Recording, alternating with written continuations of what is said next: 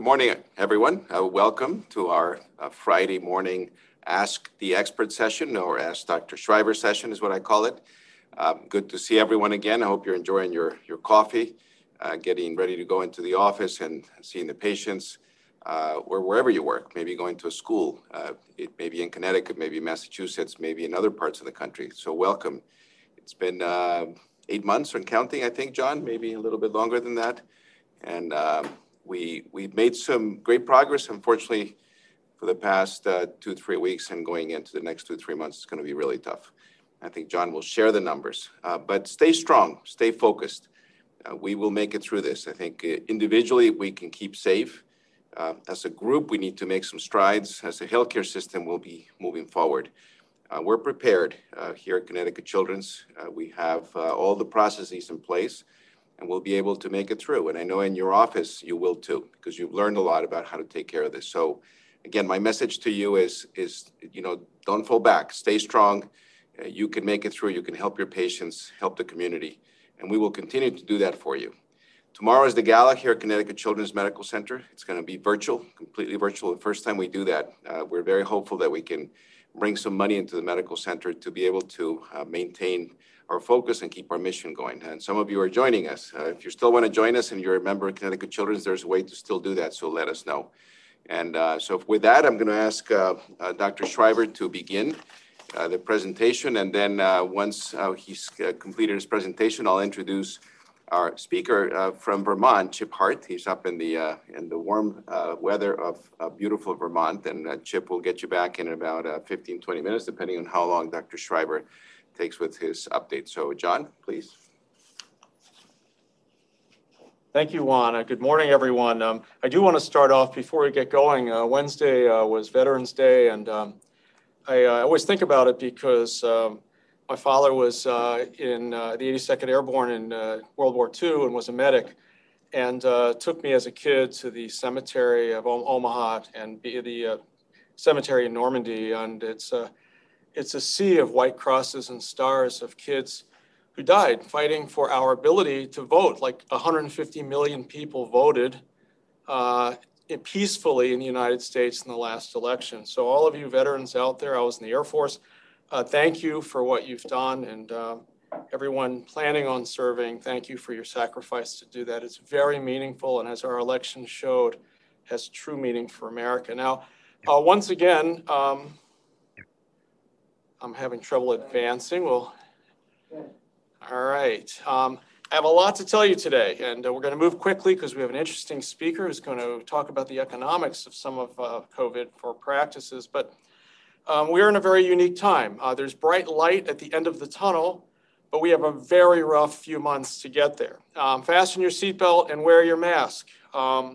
I wanted to show this picture. I just was cruising to find seatbelt pictures, and there's one here of George Bush being driven by Putin. And no one has a seatbelt except for Condoleezza Rice is fastening her seatbelt with the arrow there you can see. So I thought that was amusing. I'm not sure I would want Putin as my driver for anything right now, but that was back in the day when there was some summit and Putin's driving the vehicle. So I thought that was amusing. But we're in for a rough few months. And that said, we know what to do. Common sense public health measures matter. Wearing a mask, physical distancing, washing your hands, not going into a room of 27 unmasked people. These are important and they make a difference. Wear a mask and save your grandmother. I mean, this is not hard. It's not political. It has absolutely nothing to do with politics. It has to do with mathematics of this virus spread. Now, the United States is heading remarkably to 200,000 new cases per day. I can't even keep up. It was 140,000, 150,000 the last day. This is absolutely unacceptable and preventable. It's going to lead to inundation of our hospitals and deaths that are preventable. This, in my mind, shows an enormous lack of regional leadership in a variety of areas in the Midwest right now, and should be for all of us unacceptable. The death rate is starting to climb. We have 1,000 deaths a few days ago. We're going to hit 2,000 deaths a day shortly. This adds up very quickly. And I don't know, those of you listened to NPR this morning, we're just talking about it. They interviewed the head of the ICU in Billings, Montana. They have 20-bed ICU with 44 patients. She interviewed for 20 minutes, and it brought tears to your eyes. It was preventable to have these patients in the ICU. Many of them are not elderly. She told us about many of them are middle-aged, 50-year-olds who are passing away. And we need to understand this as a country and speak out. It is not acceptable in one of the most advanced countries in the world to have this happen. We are, again, I think the perspective, I watch the evening news now, there's nothing about international news. We're the worst in the United States is the worst in the world for confirmed new cases. We're the worst. It's just, these are facts. From Johns Hopkins, you can see Poland, Spain, France, UK, Germany, Russia, India. More cases than India yesterday. We are the worst in the world for new confirmed cases, and we're the worst in the world for cumulative deaths. So in my view, these are unacceptable figures, and we need to bend these curves very hard the next few months until a vaccine is available, which it will be.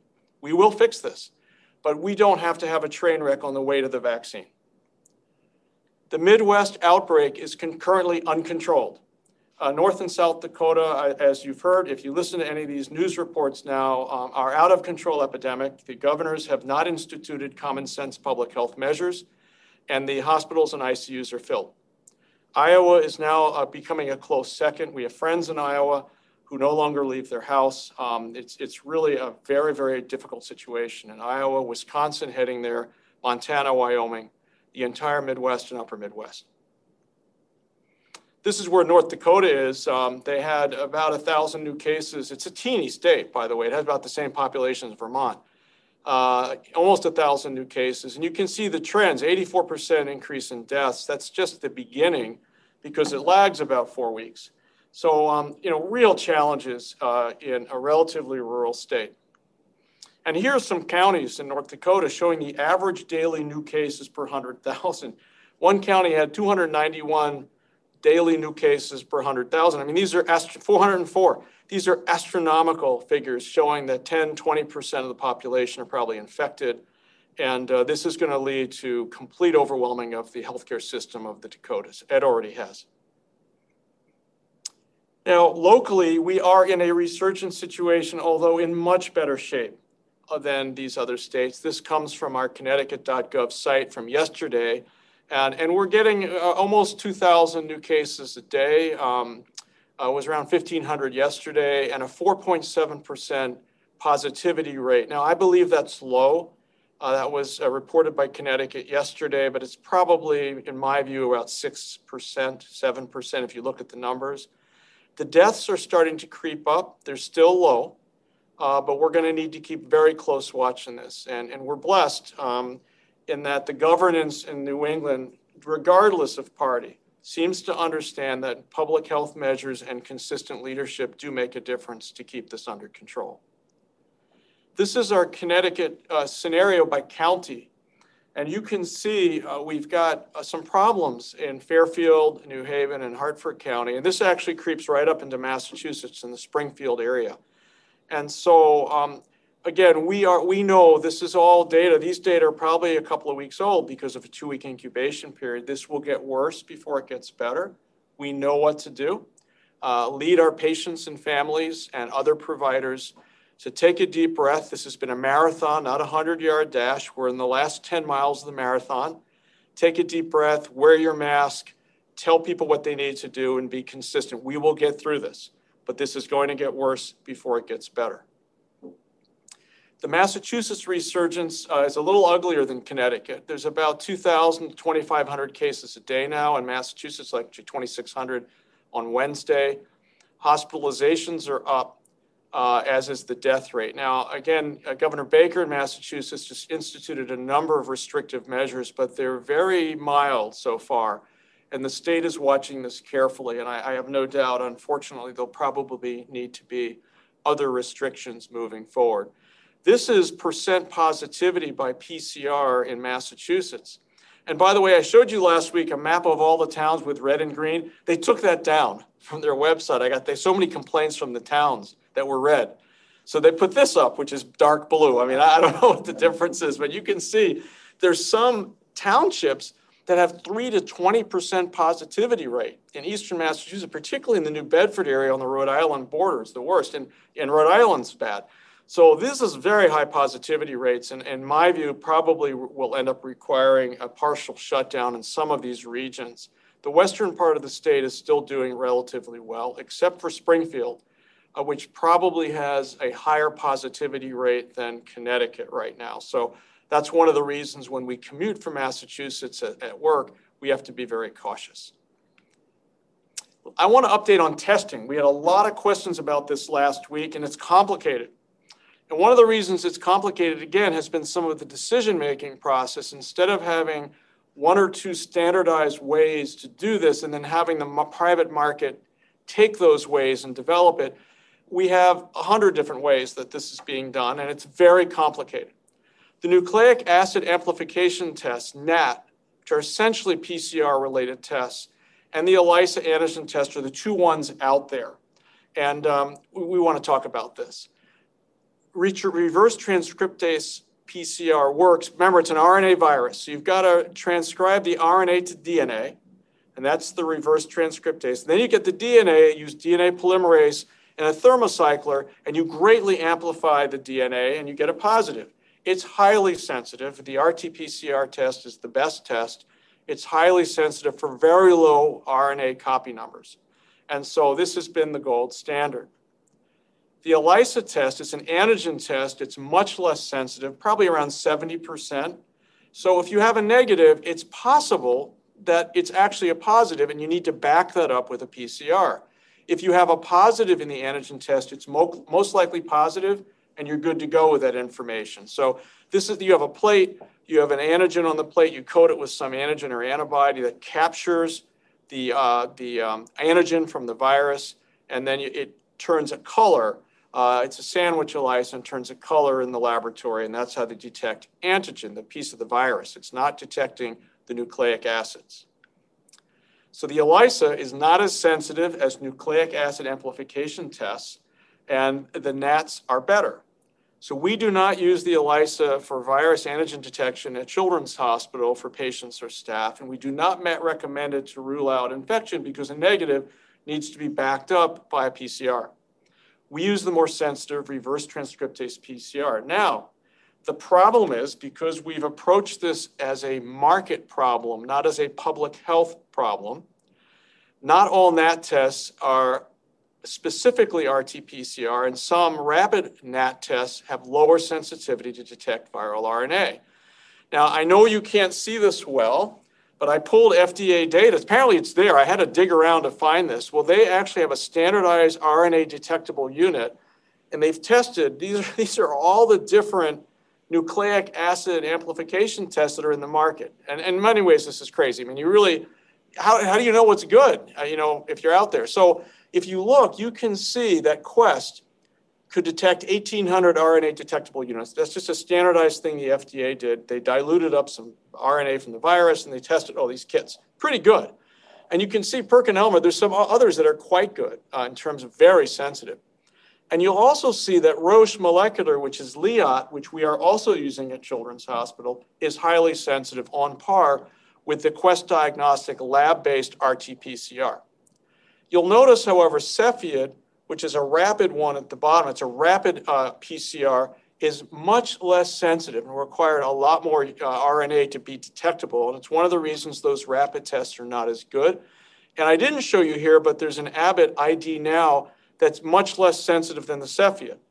So we have to be careful. Not all the nucleic acid amplification tests are sensitive, and we have to be smart about this. And unfortunately, it's very confused because there's so many out there. So the FDA says that RT-PCR remains the gold standard for persons with symptoms of COVID, persons who are close contacts of COVID, for people without symptoms who work in a high-risk setting, are identified part of an outbreak, and a close contact cannot be released early from quarantine based on a negative viral test, because that just means you're negative that day. So this is from the FDA, and I think these are very good guidelines. So I wanted to summarize some testing for you today. I know there'll be questions about this, and we may not have all the answers, and I'll refer back to the FDA test of all those NAT tests, looking how sensitive they are. Now, the vaccine. it's very promising. Dr. Fauci actually mentioned today on an interview that there's very bright light at the end of the tunnel. The vaccine probably works very well. However, this was a press release from Pfizer, and no data have been released showing the efficacy. And I think that the efficacy they claimed was 90%, fewer cases in the recipients, but we don't know how old those people are.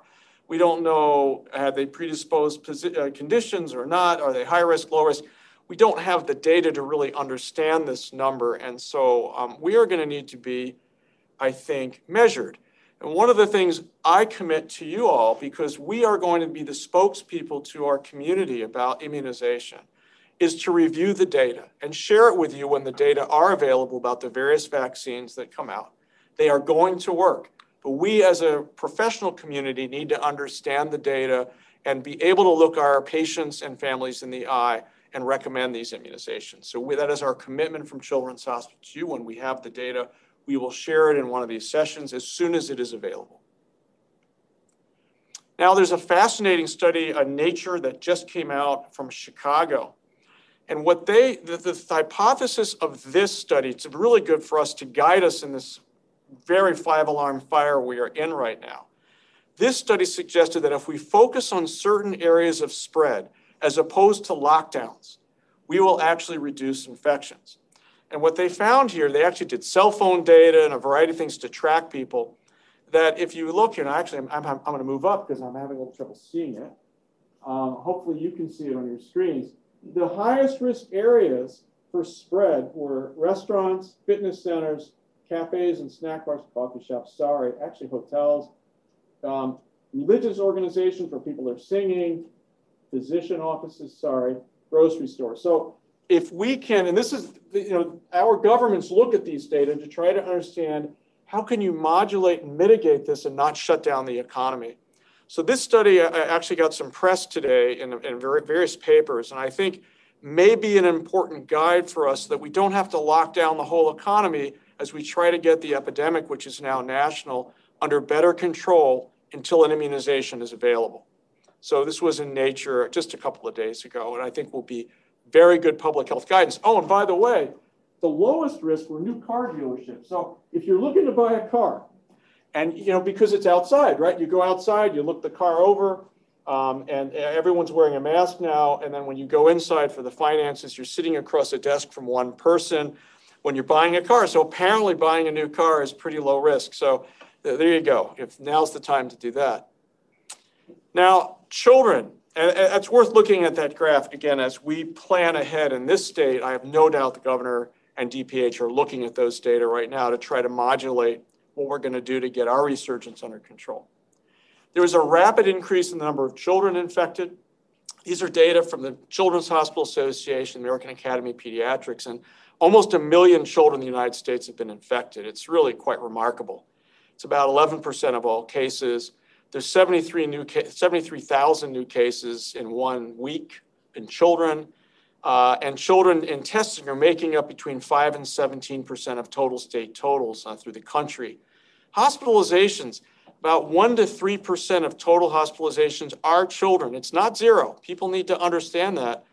And it's very variable, but between 0.6 and 6% of all children infected become hospitalized. And mortality is not zero. It's about 0.1%, sort of what influenza is in a bad year. So I think we unfortunately are going to see a lot more a long-term outcome in kids. We don't know what it's going to be, and probably some more MIS-C cases, inflammatory disease cases across the country as these numbers climb. We shall see. Now, are children less likely to have severe disease because they have pre-existing antibodies? It's a busy slide, but I think it's really important. It came out in Science this week, and what they found, they looked for coronavirus antibodies in. Okay. Well, actually, I'm on the screen.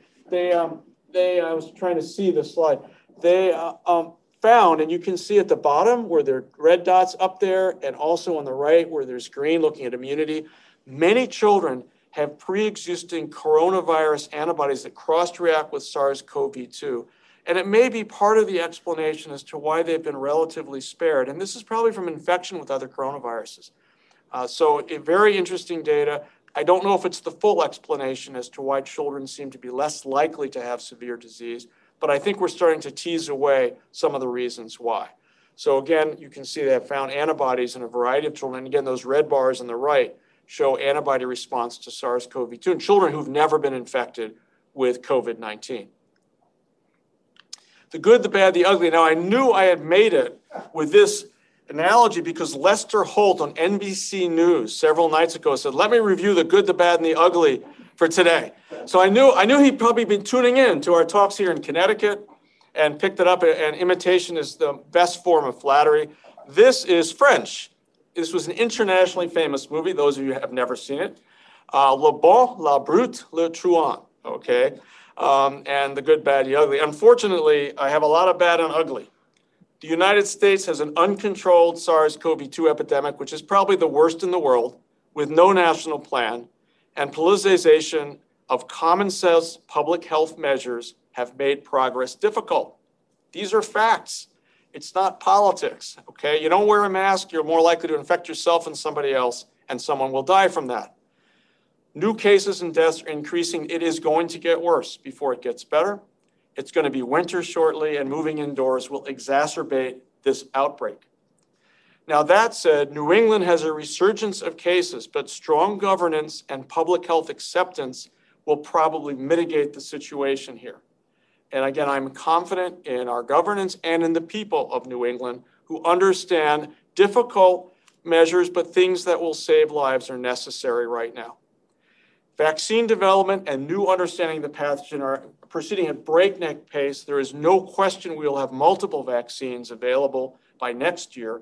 Certainly by the end of this year, there'll be an RNA vaccine. It requires -80 storage. I do not believe the RNA vaccines will be worldwide useful, but they will be very useful for aborting the epidemic in the United States and developed countries.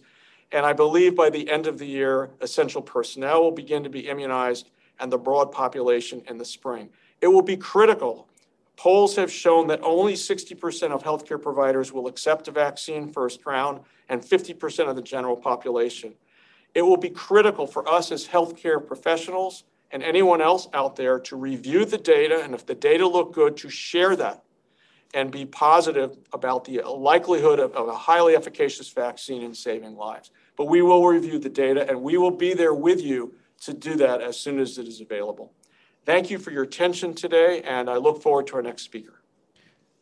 Thank you, John, for a very sobering and informative presentation. And let's move on now to Chip Hart, who is joining us from up in Vermont, I think central Vermont, Winooski Falls. I don't know exactly where that is, but it must be absolutely beautiful up there. And he's going to give us a talk on the business impact of COVID-19 in pediatric practices. Chip graduated from Middlebury College, Bachelor of Arts in English and Economics in that beautiful part of the country.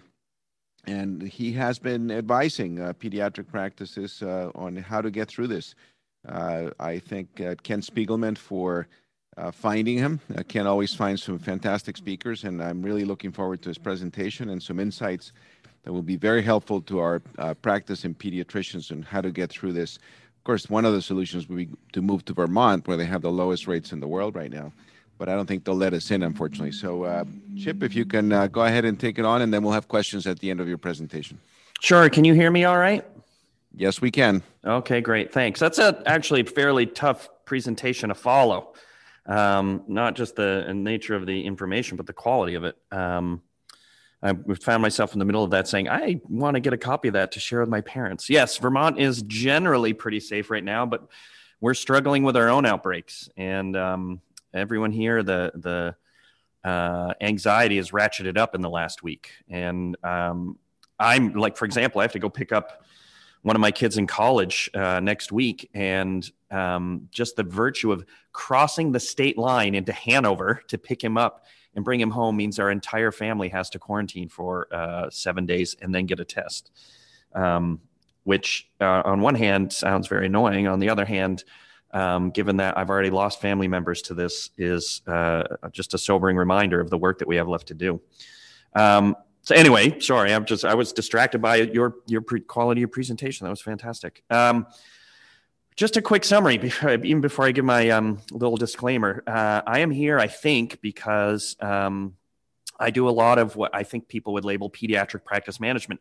And I know a number of people on this presentation today, because I went down through the participant list, I recognize a lot of you, have been part of our COVID webinar series, the one I do with Paul Vincieri, and you're part of the COVID forum. What that is, for those of you who don't know, is back in April, Paul Vincieri and he is another pediatric practice management consultant. He's just a peer in our niche area. He called me up and said, "Hey, are you getting a lot of phone calls about practices not knowing what to do about this COVID thing?"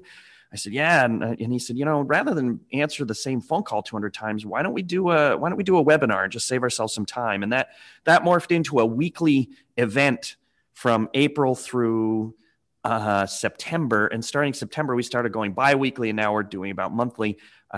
We would get as many as 1,800 people a night. And I know a lot of you were there. And the COVID forum has about 3,500 people in it. And these are just pediatricians and office managers. I mean, it's a very distinct group of people. And my goal here today in the next 20 minutes is to hammer through some of the lessons that we've learned, given the advantage that we have of looking nationally. I think the perspective that you're getting here from Connecticut Children's about what's happening in Connecticut is really profound. I wish more states had that sort of targeted delivery. There are a couple states I've worked with. Vermont is one. Alabama does it. You guys do it. South Carolina a little bit, Pennsylvania, but a lot, there are big parts. I mean, as you pointed out, in the Midwest, I don't think there is a South Dakota convention of smart COVID reaction to on a pediatric level. I just don't think it exists. And so I have the benefit of seeing what's happening in all these states and seeing what's working, seeing what's failing. And that's sort of the messaging I want to bring to everyone today. So hopefully everyone can see my first slide. And here we go. All right. So number one, here's my faculty disclosure. Over the past 12 months, I've had the following relationships. I'm employed by PCC. We're a pediatric EHR. I do consulting as part of that work. I do not intend to discuss any unapproved or investigative use of a commercial product or device in my presentation. It would be weird if I did, because I'm not going to be talking about clinical things that way. All right, so here's the first lesson from COVID. You ready? Number one, our existing system is fragile. It took us 2 weeks in March to discover that our entire economic system in the United States has been on thin ice forever, that literally millions of people are living paycheck to paycheck. That even worse, private physician practices and hospitals were living on the thinnest of financial margins. That it only takes just a few Jenga pieces to be yanked out of our construct for us to almost feel like there has been a revolution in the United States. I mean, and there has been. It's pretty clear that we have been basking in the privilege of our first world country for a long time. The dangers that are actually around us have been hidden from us, and we have not been planning. That is actually one of the key lessons of COVID, is that we need to do a lot more planning than we have been. And right now, as everyone scrambles, or everyone's really hoping emotionally to get back to the way things were, I really wanted to impart on people that the way things were is forever gone. The sooner we understand that there will be no time like it was before COVID, the sooner we can actually build a stronger and better place. So first lesson we learned is, wow, it doesn't take much for practices, for medicine, for education. Go back to the great toilet paper run of 2020. It doesn't take much for distribution to crash in this country. Here's the other lesson we've learned. Science is really, really hard. And just the presentation this morning is a perfect example of that. Here we have this incredibly educated audience with 160 people who are actually trained in the science of what we're discussing, and it's still not perfectly clear what's going on. It's not even remotely perfectly clear. And there's great debate about what's happening. And that is filtering down to, on a practical level, to a great disagreement about how we should be reacting to COVID. Now, we just witnessed what is probably a perfect example of the difference between New England and most of the rest of the country. It's a very practical presentation that said, wear a mask, stop being a jackass, frankly, and stop infecting people. And that message is totally lost on huge swaths of the United States. I will be obnoxious enough to say that about 70 million people don't believe in that message. And it does boil back to this concept right here, that science is hard. It's not easy. And again, we have been basking in the privilege of living in the United States, and we've been largely protected from disease and environmental concerns. And we are really going to have to get back to focusing on what it's going to take to get healthy again. I've said it myself, if I can rewound a year or two, or how many times I've said, man, can you imagine living 50 years ago or 100 years ago, or before antibiotics, or before great pain management? Well, we're kind of getting a really good flavor of what it was like to live when you had really significant healthcare concerns that dominated your life. There was a reason why the life expectancy was 35, 40, 50, 60. It's only in the last few decades, it's only in the last century that we've been able to breathe the sigh of relief, and clearly we were mistaken. All right, but let's keep going because I am going to tie this into what it means to be a pediatrician right now. So this is, I think, the single biggest threat. It's not COVID itself that it presents the biggest threat. It is disinformation. And fundamentally, pediatricians' position as a trusted source is threatened right now. So your role as pediatricians is to take the incredibly difficult science that's being performed and fixed and updated and relearned, and that's the beauty of science and the scientific method, is that when it's wrong, it says we were wrong, and it keeps moving, okay? It admits failure, it admits defeat, and it fixes things. That is science. It is your job to take science and deliver it to people who aren't scientific, your patients and your families, in a way that they can understand. And right now, you have politicians, you have the public, you have websites, you have other countries, you have Facebook, you have Twitter, all undermining your scientific validity. And I'm going to further say this is also being done by some of your peers. There's a movement right now by pharmacies to take over the immunization business. And they are saying, I'm participating in these meetings, okay? So this is firsthand knowledge. They are saying that pharmacists are uniquely positioned to be the trusted source of immunization in this country, which to me sounds insane. I hope everyone listening is like, what is he talking about? But it's the truth. And here's the thing. When the COVID vaccines do come out, and I will admit, so far I'm surprised by how well that is going. We still know that they are going to be ineffective. They're not going to be perfectly effective.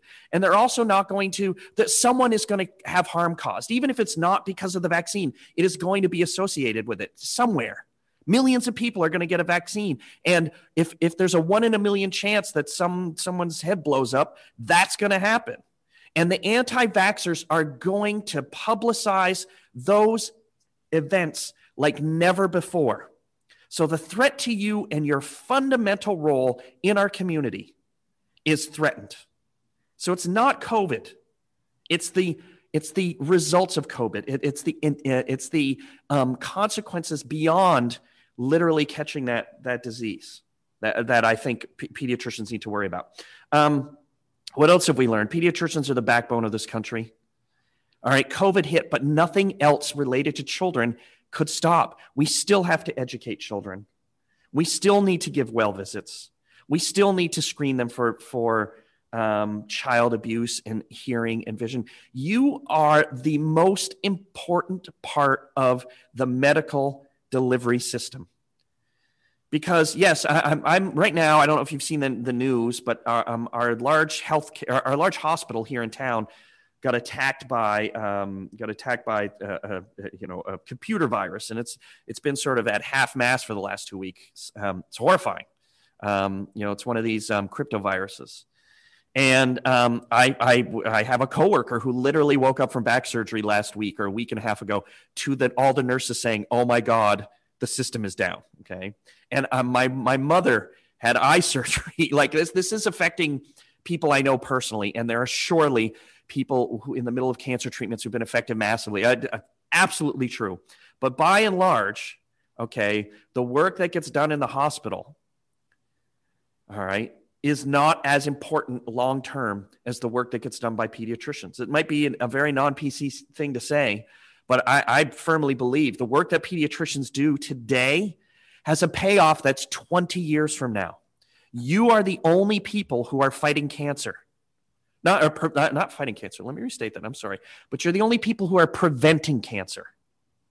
The hospital, and I realize I'm being hosted by a hospital, so forgive me, but the hospital depends on cancer for revenue. Pediatricians try to prevent cancer. You give an HPV vaccine. You are at the front end. If you can keep kids from smoking, if you can keep kids from drinking, that will do more to prevent cancer than all the internists, family doctors, adult medicine specialists ever will.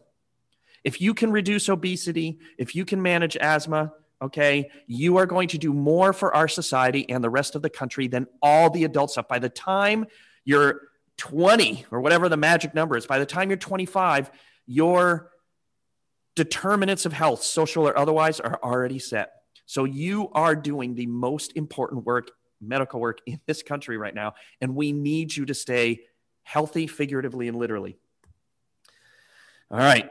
What else have we learned? This is the most revolutionary moment in pediatric history, period. There is going to be a line where everything happened before COVID and everything happened after COVID. I'm going to talk about what some of those things are, but let's not pretend that we're going to go back to pre-COVID times. It doesn't exist. Everything about your practice, from telemedicine, which I'm going to talk about in a second, to PPE, to the way you schedule patients, to the way you prioritize things. We haven't even learned all the changes that are going to happen to your practice.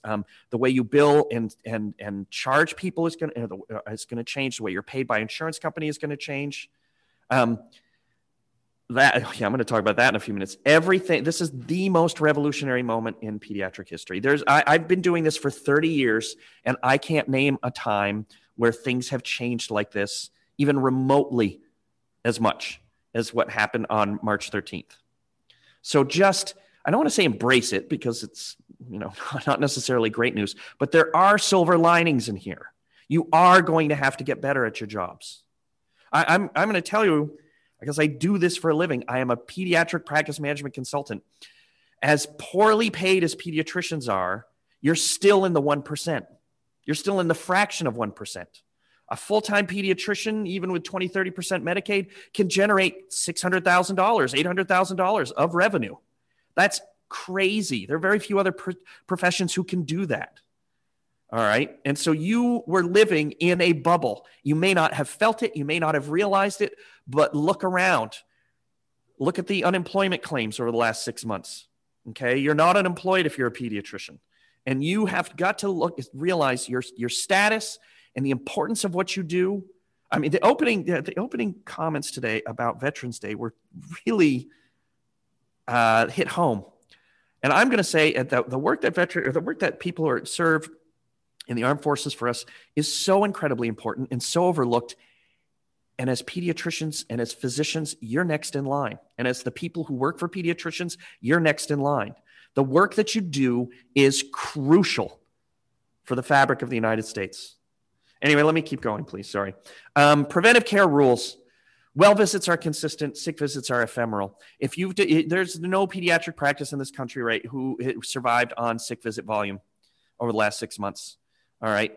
The well visit work that you do is the distinctive competency of pediatricians. Taking care of children and making sure that their vision is good, their hearing is good, that they're not depressed, that their developmental circumstances are normal, that you're managing ADHD, you're looking at obesity, you're looking at asthma, you are turning these small humans into healthy adults. That is so incredibly important. And it is one of the few things that you can do that the Minute Clinics and the pharmacies and Walmart and Walgreens and the retail-based clinics can't steal from you. So Bright Futures from the AAP should be your Bible. And everything you should do should be pinned around, how do I keep an eye on my flock of children? I am their shepherd. How do I get them safely through COVID into their adolescence, into their adulthood with healthy behaviors, good eating habits, healthy screen time? And that work you do is so profoundly important.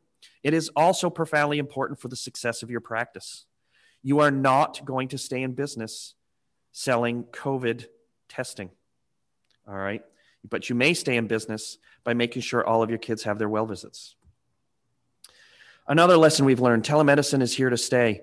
I have the data. If you've been to my webinars, you can see it. I will tell you on the week of March 13th or the week before March 13th, the average volume of telemedicine visits nationally for pediatricians was about 0.3%. By the middle of April, it was up to 45%. Right now, it's hovering around, I don't even know. I haven't looked the last 2 weeks, but it's about 20% of of sick visits, nationally are still being done using a telemedicine code. Telemedicine is not going away. And there are people here on this seminar right now who love telemedicine. There are people here who hate it. But regardless of which camp you're in, let me tell you, it is not going away, and it is unequivocal. It is definitely better for certain people and or certain clinical circumstances. And you have got to figure out how to embrace it. You've got to roll telemedicine into your practice. The millennials who are having children, they like holding their phone and talking to you. They don't like having to leave work. They don't like having to leave their homes right now. They don't like having to come into your potentially dangerous practice and sit in a waiting room for half an hour.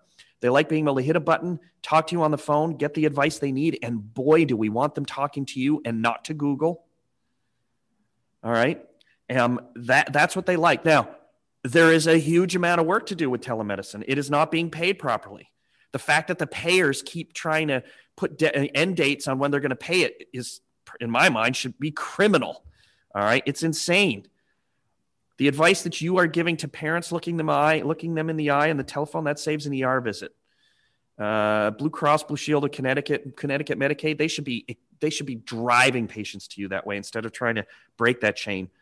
That's who knows what that's about. But telemedicine is here to stay. Plan for it, make it better. Invest in better mics, better cameras, a higher internet connection at all, and anywhere you might be doing it.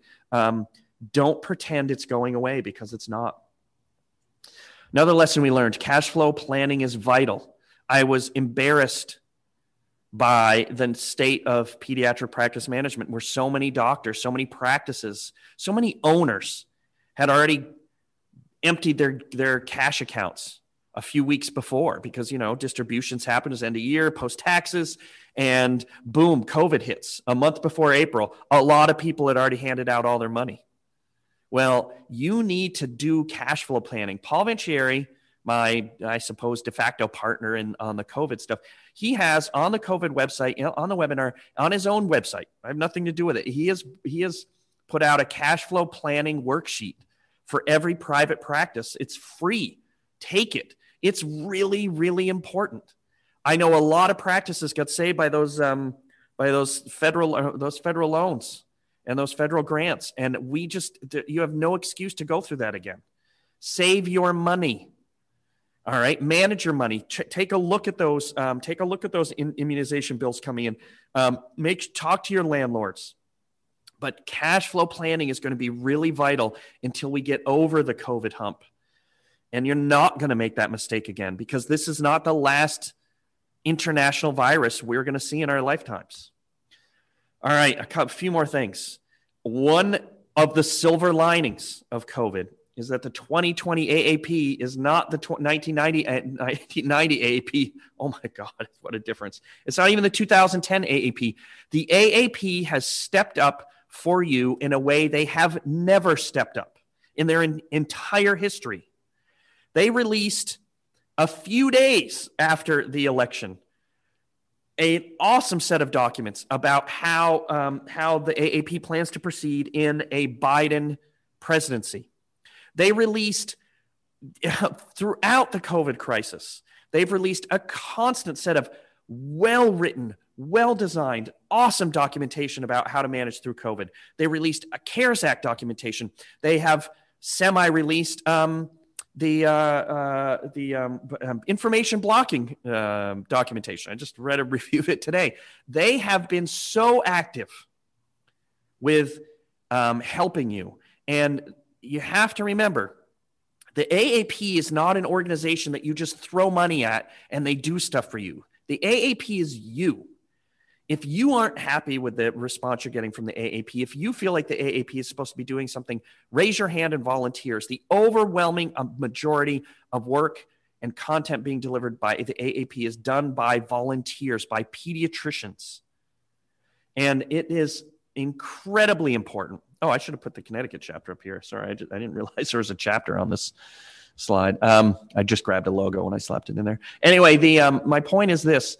Right now, the AAP is delivering for you. Mark Del Monte is doing an insanely great job. And Ann Edwards and everyone else there. Help out, volunteer. Many hands will make light work. And I could not be more pleased as someone who isn't a member of the AAP. I can't be. I can't be more pleased with what they're doing for you and how much easier they're making my job. So help out there. Here's something else. Medicaid is coming. You are going to have, if you haven't already faced it, if you haven't already seen it, you're going to. But with so many people unemployed, you are going to be facing a tidal wave of Medicaid. And if it's not Medicaid, it's going to be a small tidal wave of people who need to pay cash. So if you don't take Medicaid, you stand the risk of losing 5 or 10% of your patient base for that reason alone. If you do take Medicaid, you stand to have your payer mix shift by 5 or 10%. Now, in my business, that's revolutionary. We could put COVID aside. I would write entire blog series on what would happen if your payer shift goes from 5% Medicaid to 20% Medicaid, which is already happening in some places. That is analysis that's worth doing on its own. But this new little wrinkle of especially dual income families where one person loses insurance or loses their job, so they lose their insurance, but the other family member does not, but does not have insurance, and they make too much to qualify for Medicaid, but not enough to pay for insurance. That hasn't happened since ARA. All right, I remember I was there. I can pull up all the email messages on the various mailing lists, okay? When ARA was coming, everyone was scared about the Medicaid wave that was going to hit. I heard so much whining about how ARA was going to sink all these ships. It didn't. It didn't happen at all. I mean, I literally have billions of dollars of visit data to prove that ARA did not come in and wipe anyone out with all this low-paying Medicaid volume. But those places where ARA happened, all right, are by all measures going to be healthier. Connecticut is one of them. Connecticut participated, as we know. And so you are going to be facing, however, something we haven't seen since before ARA, which is an increase in direct patient payments. Right now, I just did this for the AAP NCE. I did a retrospective. In 1995, I'm trying to remember my numbers now. In 1995, about 25% of all the revenue that pediatricians generated came directly from the patients themselves. I think it was actually higher. In 2020, that number is down to like 5%, 10%. That number is going to go back up. And so you're going to be collecting from patients in a way and again that you haven't before. Another thing to realize, all medicine is local. All medicine is hyper-local. When we saw the slide of just a few minutes ago of Connecticut. Chip, this is Dr. Salazar. We have about 10 minutes left, so I'm going to ask you to wrap up. Thank you. Yep, this is, so here's my last slide then. You ready? Here it is. This is Louis Pasteur, who should be a hero for everyone here. He had a very famous saying, which is chance favors the prepared mind. All it is that's the nice way of saying, like the Boy Scouts say, be prepared. you cannot over-prepare right now. You cannot save enough money. You cannot have enough PPE. You cannot do enough planning for the future. COVID has shown us that. We've been surfing a wave for the last 20 years of how nice it is. The wave crashed. Everybody here needs to think about how they're going to maintain their businesses to serve the children in their communities in order for our entire country to be healthy. You have a really incredibly important job to do. If you do it well, you'll be very successful. But if you do it poorly, we all suffer. And that's an important lesson from COVID. So anyway, sorry, I went a little bit long apparently. That's it. Thank you. Thank you, Chip. That was truly outstanding. Really appreciate the message and the giving the cheers for the pediatricians and to them, my hats off. We have a number of questions. We're not going to be able to get through all of them. And the first one is just a comment from Nilda. John, thank you for your service. Nilda Fernandez from our HIV program. And then the first question is, can you explain, and we're going to have brief response to these, it appears that the death rate is going down in general across the country for COVID. Can you explain that? It's a good question. I think there are a number of explanations for that, and I'm not so sure it's going to go down in the upper Midwest as their ICUs filled up. So we know how to treat it better. We know steroids work. We know early antivirals. We know ICU care better. That's clearly having an impact. It's a younger population being infected, kids, young adults. They're less likely to have mortality. However, we know from the Italy experience and the New York experience, as ICUs fill up, as they are in that story in Montana today, they can't manage the patients. You start triaging and you lose patients. We know the death rate is going to go up in the next 2 to 4 weeks. It's a great question, though, and unfortunately, I think it's fooling some of our leadership to think, it's not a big deal. We are going to have more deaths in the coming weeks, unfortunately. From Leon Comaides, since the efficacy of the vaccine is done by a double-blind study, how can Pfizer or any company come up with a number like 90%? So maybe you can go over the DSMB and how they do that. Unfortunately, they didn't show any data, but what they do is they've looked at, this particular study was randomized, controlled, I think it was 40,000 people, and they show the number of cases of people who were immunized they broke the code, who got sick, and those who didn't, and it was 90% efficacy. I'm sort of in the show me the data, okay? And I think it'll be good. I look forward to seeing it. Probably shouldn't say any more than that. I know the data will be forthcoming. Dr. Salazar and I will look at it carefully, and we will share that data with our community and our providers as soon as we can get it. Great, thanks. Chip, a question for you. Are there still financial resources from the government available for pediatricians that they can tap into? Oh, great question. So yes, there is a third round of CARES Act funding. It's on a first come, first served basis. We don't know how much anyone's going to get because it's at max, you might get up to 2% of your revenue, which is a week's worth of revenue. That's certainly something. And it no longer requires that you serve Medicaid or CHIP children. It's very easy to apply, and I'm just going to, after that, we have no idea. Clearly, the present administration is not running on all cylinders, and I doubt they're going to put something together before now and the end of the year, but hopefully something will happen in January. And then a follow-up question for you. The era of the solo practice pediatrician, is that disappearing with post-COVID, or what are your thoughts on that?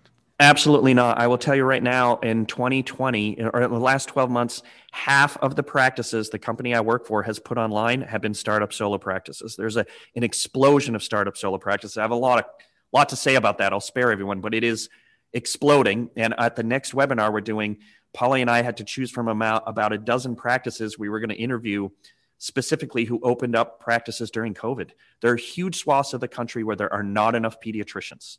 All right, it might not be down in Westport, okay, but the rest of the country needs pediatricians. So no, there's massive independent pediatric growth even for solos. Great, thank you. John from Carey Strine, thank you again for this very important weekly educational forum. I understand that the Quest is starting to get overwhelmed again with PCR tests. That's correct, but the length of time is, the response time is longer. We have been advised to save the PCR test for those with a high suspicion of COVID and use the Abbott ID only for all others. Comments? Quest is getting backed up. We're lucky at Connecticut Children's. We have multiple platforms that we're using to try to move things forward in an expeditious time frame, particularly for patients we're admitting.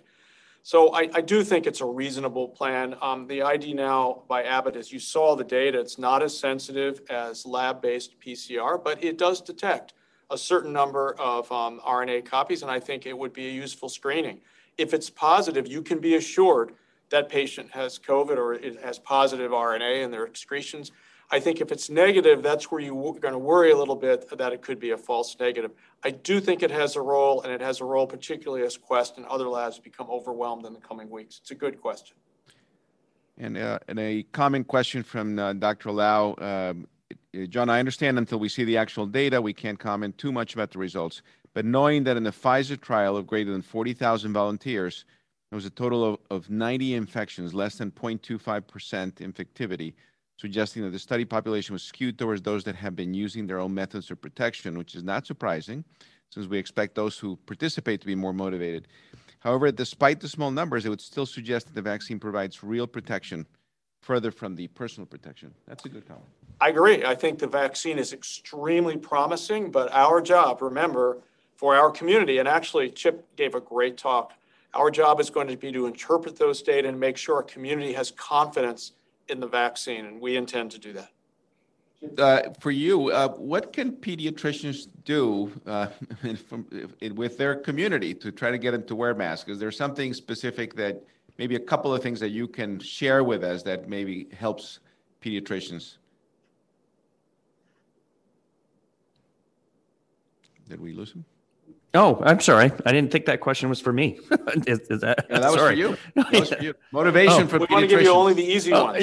No. I was like, well, I will tell you, my initial reaction is like, oh my gosh, if I could answer that, maybe I could be named to the next cabinet. But no, it's impossible. All you can do is establish your authority with the lowercase a. All right, and that is, you are experts on this stuff. You live and breathe and you're consumed by the science of this. And so you've got to stay strong with your authority. Look, nothing is more important to me than keeping people safe and adhering to science. So this is what I believe right now based on my evidence. And the other thing that you're doing really well, I'm impressed, is you have to do it by leading by example. Here you have your speaker at a lectern. I bet no one's within 30 feet of you. You got your mask right there, and you came in wearing a mask. That's the stuff that makes a difference. So that's my, wear your mask in public. Explain to people how mask wearing is important. You should have a sign on your front door that says, "Do not come in my space without your mask on," and you got to adhere to it. It's hard work, but I suppose the one thing I would compare it to, everyone who treats children on this call knows the book 1, 2, 3 Magic. All right, it works pretty well. You've got to live the story that you're trying to have your parents live as well. So you tell them, if you don't wear a mask, here's your consequence as it relates to me. That's the best I can do. Thanks. There's a comment, and I love this comment. This is from Nelson Walker. Not a question, but a comment. Outstanding presentations. Reminder: the board-certified family physicians are trained to do preventative health care of all ages, including pediatrics. We're partners in pediatric care with our pediatricians, especially, but also as a community level with our primary care pediatricians. I couldn't agree with you more. I mean, we are partners. So, Chip, a comment on the work you've been doing with family practice. Yeah, I was in the middle of actually typing a response to that, and I'm sorry if I said that or implied otherwise. Family physicians are clearly important partners, not even threats or competitors, but important partners to keeping kids healthy in this country here. I mean, frankly, you're one of the few other specialties who gets it. And again, I'm very biased, but no, without FPs, there are many communities who would be in horrible shape, not only just for children, but for families. That the F in FP is incredibly important. So yeah, I know if I implied that if I didn't put FPs under my umbrella, my apologies. I'm just used to addressing very pediatric organizations. So forgive me for that. I do want to add to that, Chip. Family medicine in large parts of the country. I was just in Wisconsin in my previous job that I retired from. Family medicine is all there is. There Right. are not pediatricians in large, vast areas of Wisconsin, for example. So thank you for bringing it up from the community. We appreciate Yeah, it. You're I absolutely appreciate it. right partnership. Great. It's 9:01. Unfortunately, we have at least 10 other questions. I will hope that John and Chip will be able to answer them online. They're all fantastic questions. I really appreciate it. We had over 160 people in this webinar. As always, a great presentation, John and Chip. That was amazing. We'll get you back hopefully soon to share some additional details. So again, Well, I'd be everyone, proud to. my recommendation is stay safe, wear your mask, model the behavior so everyone else can follow. And we will see you again on Tuesday for Grand Rounds, and then again a week from today for the next session with Shriver and Company. I guess we're going to call it that, and call us in. All right, Chip, take care. John, Thank you very much. Bye-bye. All right, bye-bye.